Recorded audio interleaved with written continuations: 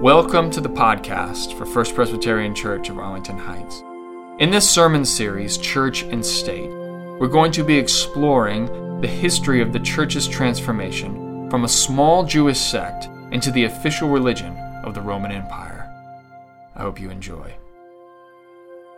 The scripture reading is from the second chapter of Acts. Now, when they heard this, they were cut to the heart and said to Peter and to the other apostles, "Brothers, what should we do?" And Peter said to them, "Repent and be baptized, every one of you, in the name of Jesus Christ, so that your sins may be forgiven and you will receive the gift of the Holy Spirit. For the promise is for you, for your children, and for all who are far away, everyone whom the Lord our God calls to him." And Peter testified with many other arguments and exhorted them, saying, "Save yourselves from this corrupt generation." So those who welcomed his message were baptized, and that day about 3,000 persons were added. They devoted themselves to the apostles' teaching and fellowship, to the breaking of bread and prayers. The word of the Lord. Thanks be to God. Just a side comment, I don't think any pastor ever reads this passage and doesn't wonder why they can't have 3,000 baptized in one day. I'm sure Alex is searching for that very answer.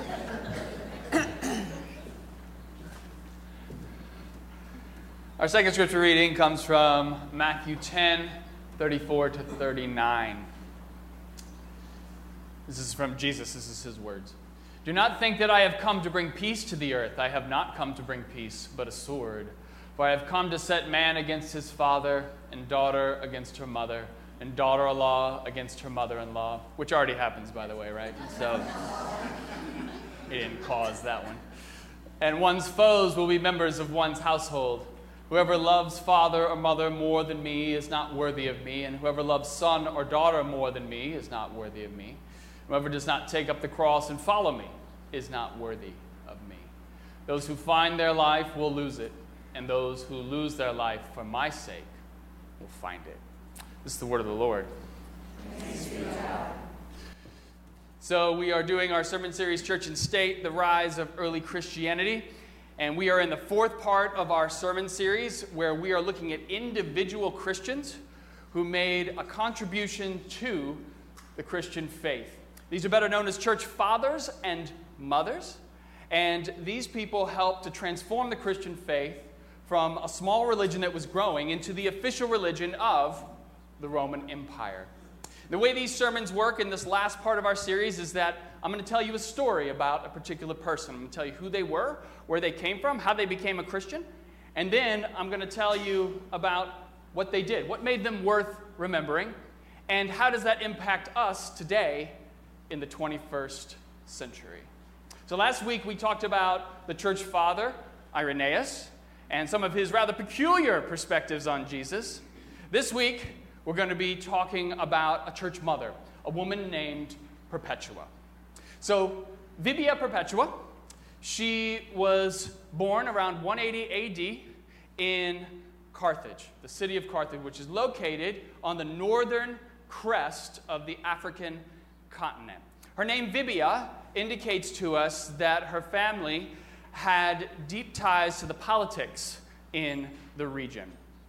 Being that she was from an aristocratic family, she was a woman of great means and resources, and therefore she had access to some of the best education that money could afford. But like all women of her day who came from these aristocratic families, there was an expectation that she would marry at a certain point in time.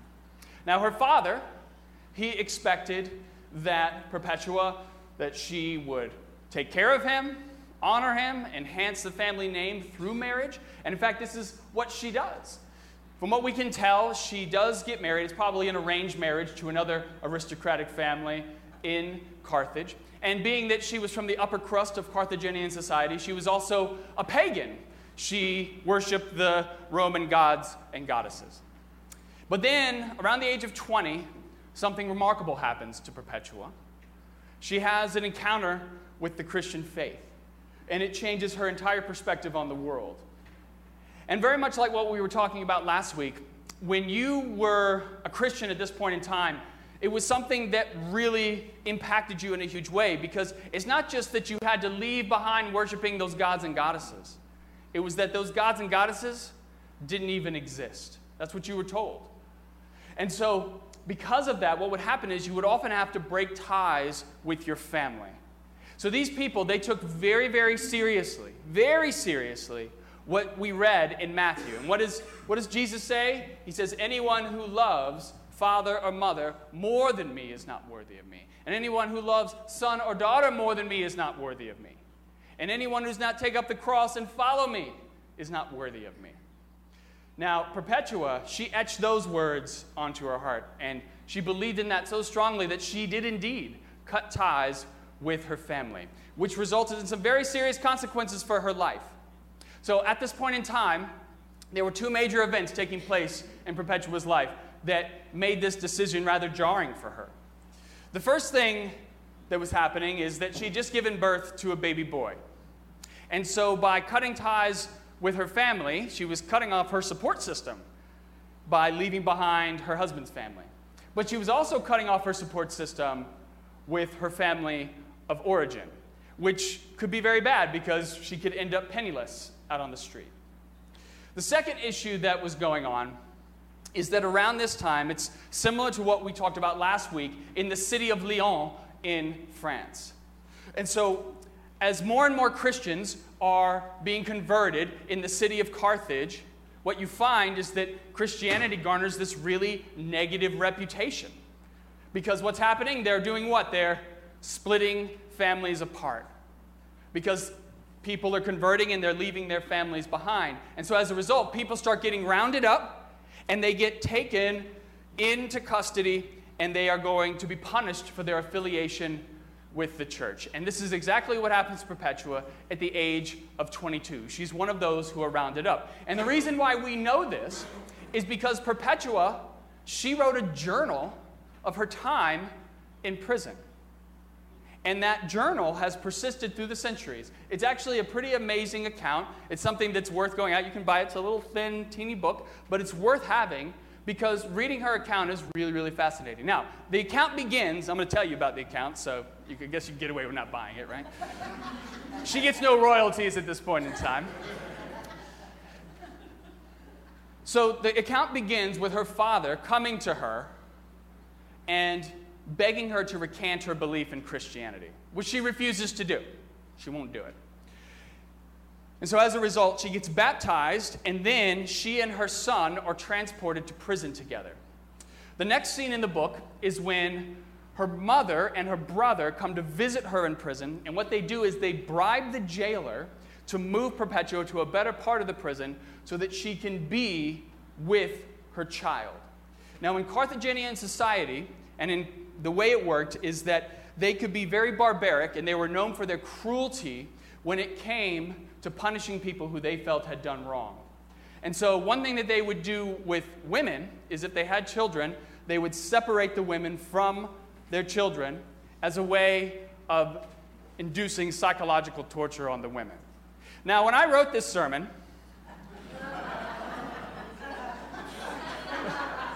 several months ago, and when I planned my sermons like a year in advance. So I had no clue that this was going to be a national conversation that we would be talking about right now.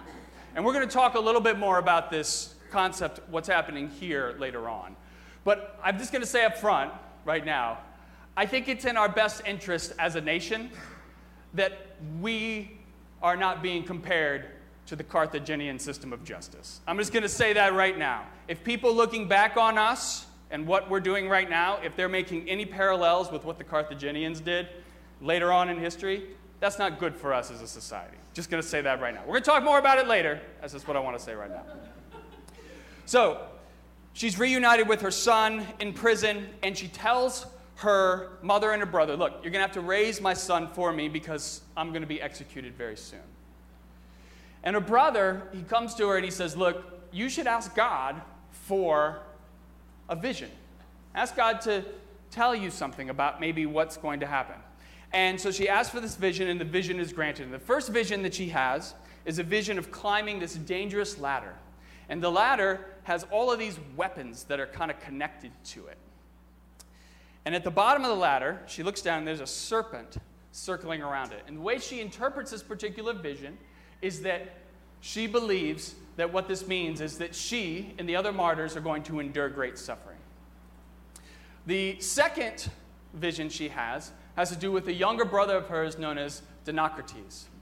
Now, Dinocrates, he actually had died a number of years earlier. And from what we can tell, based on what interpreters think, he died from cancer. His face had been disfigured from cancer. He went through a lot of pain as a result of it. Died around the age of 7. Now, she's concerned because she doesn't know whether or not her brother, Dinocrates, is in heaven with God. And this is a question that she has about this. She wants to know, is he there? And she's wondering this based on the scripture we read from Acts this morning. Less than the 3,000 people who were baptized at once, which would be fantastic. This is more why we read it. Repent and be baptized, every one of you, in the name of Jesus Christ, so that your sins may be forgiven, and you will receive the gift of the Holy Spirit. For the promise is for you, for your children, and for all who are far away, everyone whom our Lord God calls to him. Now, if you look up at this, you can see that it says, repent, which means to turn, and be baptized, and you will be forgiven. That's how your sins are forgiven. Do you see that? So it's those two things in conjunction with each other. Now, I will tell you that in our tradition, we believe that you don't have to do both of those things to be forgiven. You can simply ask God for forgiveness if you want to in the Presbyterian tradition.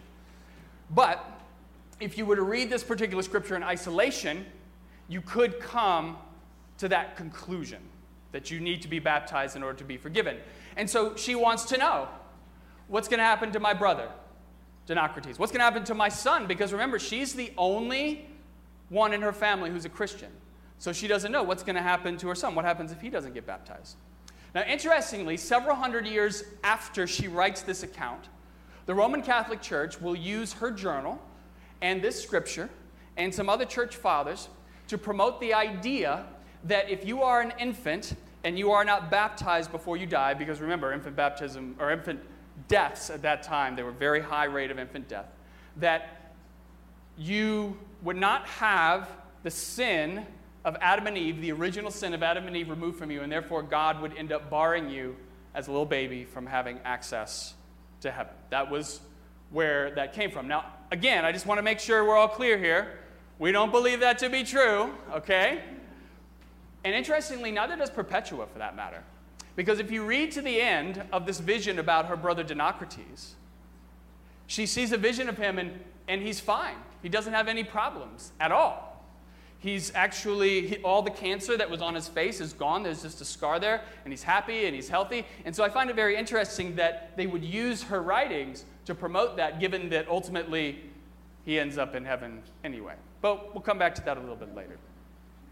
So the next part of the journal is that her father comes back to her in prison once again and says, can you please just let this whole thing go? Just stop. And of course, what do you think she said? No, I'm going to do it, because she believes that when you are a follower of Jesus, you take up your cross and you follow him, right? That's the whole idea behind it. Now, when she was transferred from one part of the prison to the other part of the prison, she ends up being placed with another Christian, a slave woman whose name is Felicity. Felicity.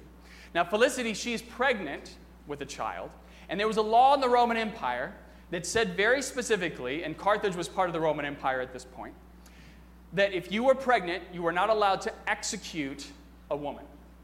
And so Felicity and Perpetua, they pray every day that Felicity would be able to give birth so that she could be martyred with everyone else.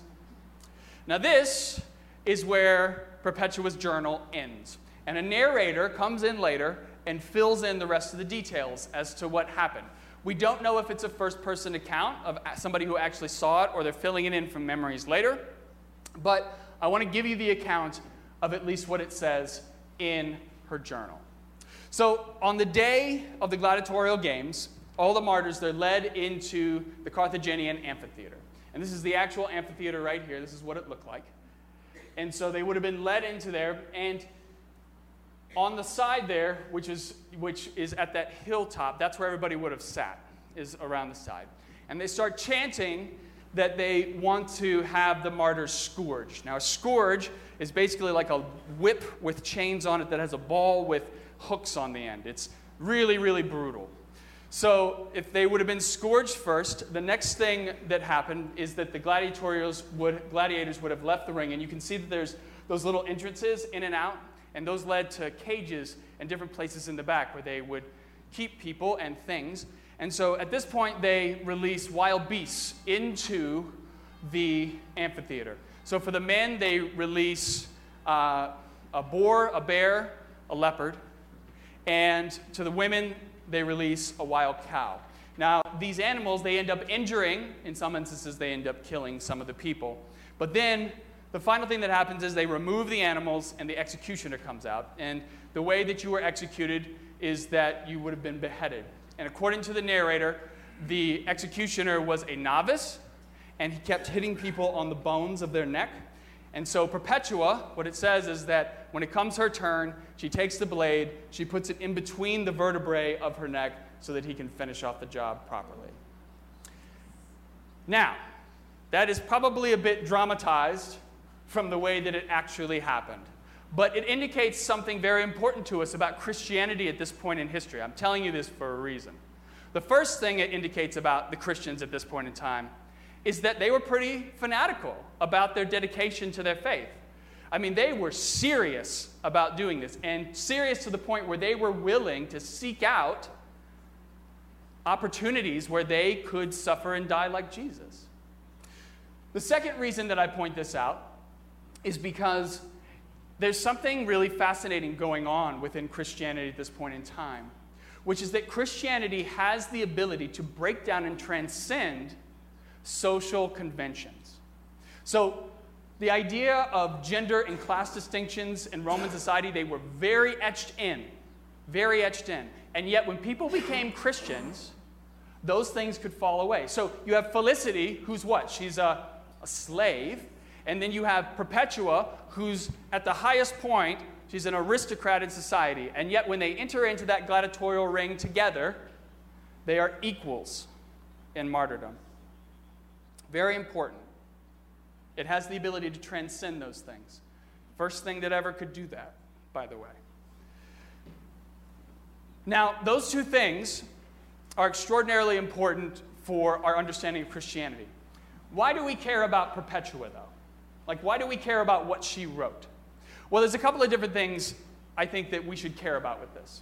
So, first of all, Perpetua is the first female voice that we have of a Christian at this point in time. There's plenty of other men who have written at this point, but she's the first person. First-person journal is what we have from her.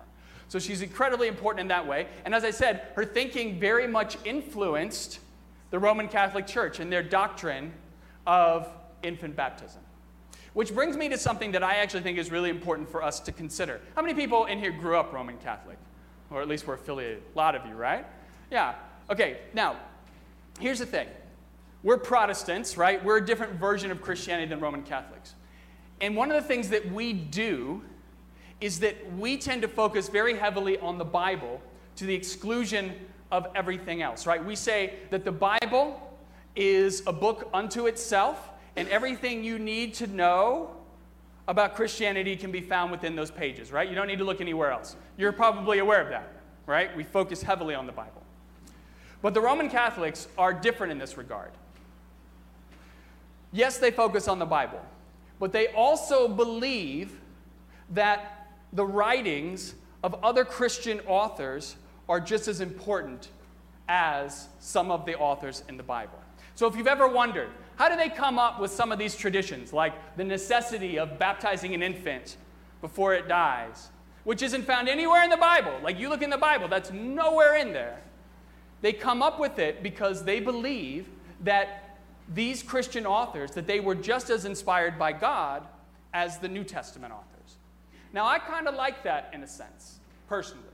Because what it means is that you have the ability to contribute to the Christian faith. It's the idea that Christianity doesn't stop with the New Testament. That in a sense, Christianity is not static, that it's this ever-growing, ever-evolving organism that changes with the people who come into it. And so, are you all the same as the people who started our faith 2,000 years ago? No, you're not. You're very different from them. You're even different from the people who were part of the Christian faith 100 years ago. And so, what this means is that your thoughts matter. You have something, each one of you in here, you have something unique and significant that you contribute to the faith, and you can contribute to forwarding the faith. Now, I would expect that each of you in here have one of three things going through your mind. The first thing that maybe you have going through your mind is, that's pretty cool that I could contribute to the Christian faith. The second thing you might be going through your mind is, I kind of like the Christian faith the way it is. No contributions necessary. And the third thing you might be thinking is, who, me? Please. And I know, because I was sitting where many of you are sitting, and I remember coming to church and thinking to myself, I don't know anything about this stuff. Like, honestly, I come here because I'm just trying to be a good person and lead a good life. Can you just help me do that? Can you just get me there? Right? I don't know about the Bible. I don't know about the stories. I don't know about any of that stuff. But here's the thing. You don't have to have a master's degree in divinity to make a contribution to the Christian faith. You don't. Yes, I may know more than you all do about the Christian faith. I hope I do. It's my job. I mean, if I didn't, it'd be pretty sad. But what I have found in my time is that it's actually people just like you who have come up with some of the most original and interesting ways to approach the faith. And the reason why is because guys like me, people like Judy, we've spent a lot of time studying it, and so we think about it in one way often. And it's hard for us to think outside the box. And you all have the ability to do that in ways that we don't. And so in that sense, I want you to realize that, yeah, you may be sitting there and thinking, what do I know? Like, what could I possibly do? You have more than you realize. And this brings me to the second reason why Perpetua's writings are so important. Perpetua's writings, they remind us that Christianity at its core has the ability to be an equalizing force in our world. Jesus' vision of the world is that everybody has a seat at the table. That's his vision of the world. And if you look in the Gospels and you read his parables, the parables are often reminding us that we need to set aside all of these social conventions that kind of define our lives. So your money, your education, your family of origin, your gender, your ethnicity, your nationality, none of those things matter when you're a Christian. Because when you're a Christian, all those things go away, and Christianity trumps all of that stuff. Your identity as a Christian means more than any of that. And Perpetua, she took that really seriously. I mean, think about it for a second. This woman had money, right? And if she wanted to, she could have paid and gotten out of that situation. She didn't have to go through with that if she didn't want to. But yet, once she was a Christian, she believed that we're all in this together. And we're all going to do it together. So it didn't matter that she was being executed next to a slave woman. She saw herself as being equal to that slave woman, which is a remarkable thing. It's one thing to sit here and to say that you believe in equality. Everybody says they believe in equality, right? I don't think there's a single person in here who would say, I don't believe in equality. Everybody does. It's a whole other thing to actually live it out. Living out equality means being uncomfortable. It means stretching yourself. It means doing things that you probably don't want to do. And one of the things that I think Jesus asks us to do when it comes to equality is putting ourselves in other people's shoes. So when I think of this immigrant situation that we're dealing with, all of the refugees around the world, I often put myself in their shoes, and this is what I think about. I think about, okay, if I'm living in Arlington Heights, and I wake up one morning, and I go to the grocery store, and it's empty. and there's not going to be any trucks coming by to replenish it anytime soon. And I go to the gas station, and there's no gas. And there's no gas trucks coming to replenish that anytime soon. And I call the police, and the police don't come because the police aren't working anymore. And if I call the fire department, I call the hospital, none of those things function. Society as I know it has broken down. If I'm in that situation and I don't have resources, and remember, most of the people who are walking here don't have the resources to buy a plane ticket. They don't have the resources to do the things that many of us in here would do if we were in that situation. What I would do is I would go to my wife, and I'd look at my kids, and I'd say, all right, where are we going? And the first thing we would do is we would try to find a place where we could be safe. Now, if I have a car, I'm going to drive there. But if I don't, we're literally going to start walking. And we try to go first to some place within the United States, if that's possible. But if it's not, we're going to go to another country. We're going to try to find another place to go to try to be safe. Now, assuming that we even make that journey, which we may not, because you're talking about walking with kids and all this other stuff. It's an arduous journey. Once I get to that country, I have an expectation that more than likely, once I get in there, I'm going to get arrested. That's my expectation because I don't have a visa. I don't have any of the things that I need to get into that country properly. But the expectation I do not have is that I'm going to be separated from my kids. Because having gone through all of that time and all of that energy to try to get there, going through all that trauma, the one thing that I hold on to is that at least when I get to this place and I'm going to be begging for mercy that they're going to let me stay, is that they'll keep me together with my kids. And I have to say that I am very glad that our president signed an executive order rescinding the mandate that parents and children be separated from one another. Should have never happened in the first place. I'm glad it's not happening now. And I don't care what your political party is. I don't care whether you're Republican, Democrat, Independent. Our values in this room, our highest values, are what Jesus tells us to do. His morals, his ethics, what he promotes to us. That's the highest value for all of us in here. That's what unites us together. And he calls on us, more than anything else, to see equality as our highest value, which means that when you're looking at these people, you're trying to put yourself in their shoes, and you're asking yourself, what would I do if I was in that situation? How would I want to be treated? Yes, there are laws, no doubt about that. But we have to make sure that when we see the properties of equality being broken, it is our job as Christians to stand up. It doesn't matter whether it's happening outside of this country or inside of this country. Our job is to stand up and to speak out against that. Because this building is one of the last places where true equality exists. And what I see happening in a lot of churches out there is that the church is becoming a reflection of what's happening in the world. And I will say I'm very proud of this congregation because I do not see that happening in here in the same way. I see you all making great strides towards actually trying to make this a place of true equality, the kind of equality that Jesus talks about. And the place where I see that happening the most, if I'm being perfectly honest, is on Wednesday night family night. I know not all of you have been there, but if you do ever come to it, you will see something rather remarkable. Because you're talking about all these people who are together. You're talking about young, old, rich, poor. You're talking about black, white, Hispanic, Asian. All these people are there together in this one place. And it is very much that vision of the kingdom. I had a woman who came up to me recently. I don't know how she found out about our family night. She's not associated with Faith Community Homes. She's not associated with our congregation. She's not associated with District 59, who we're doing some stuff with. None of that. I don't know how she found out about it, but she came up to me and she like took me aside and she was like, I just got to tell you, she goes, this means so much to me that you all do this. Because she told me that she doesn't have any family.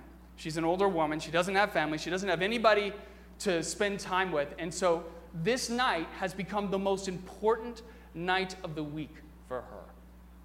Because she comes to this place and she says, everybody treats me with kindness. Everybody treats me and shows me respect. And I feel like I'm part of something bigger than myself. Now, that's an amazing thing.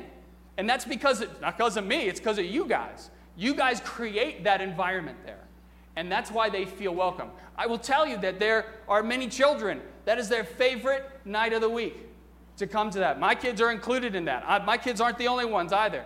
They will literally throw a fit if we can't go to family night. And that's much thanks to Katie Allen. She's not here, but that's the program she runs. It's that good that the kids want to be there every single week.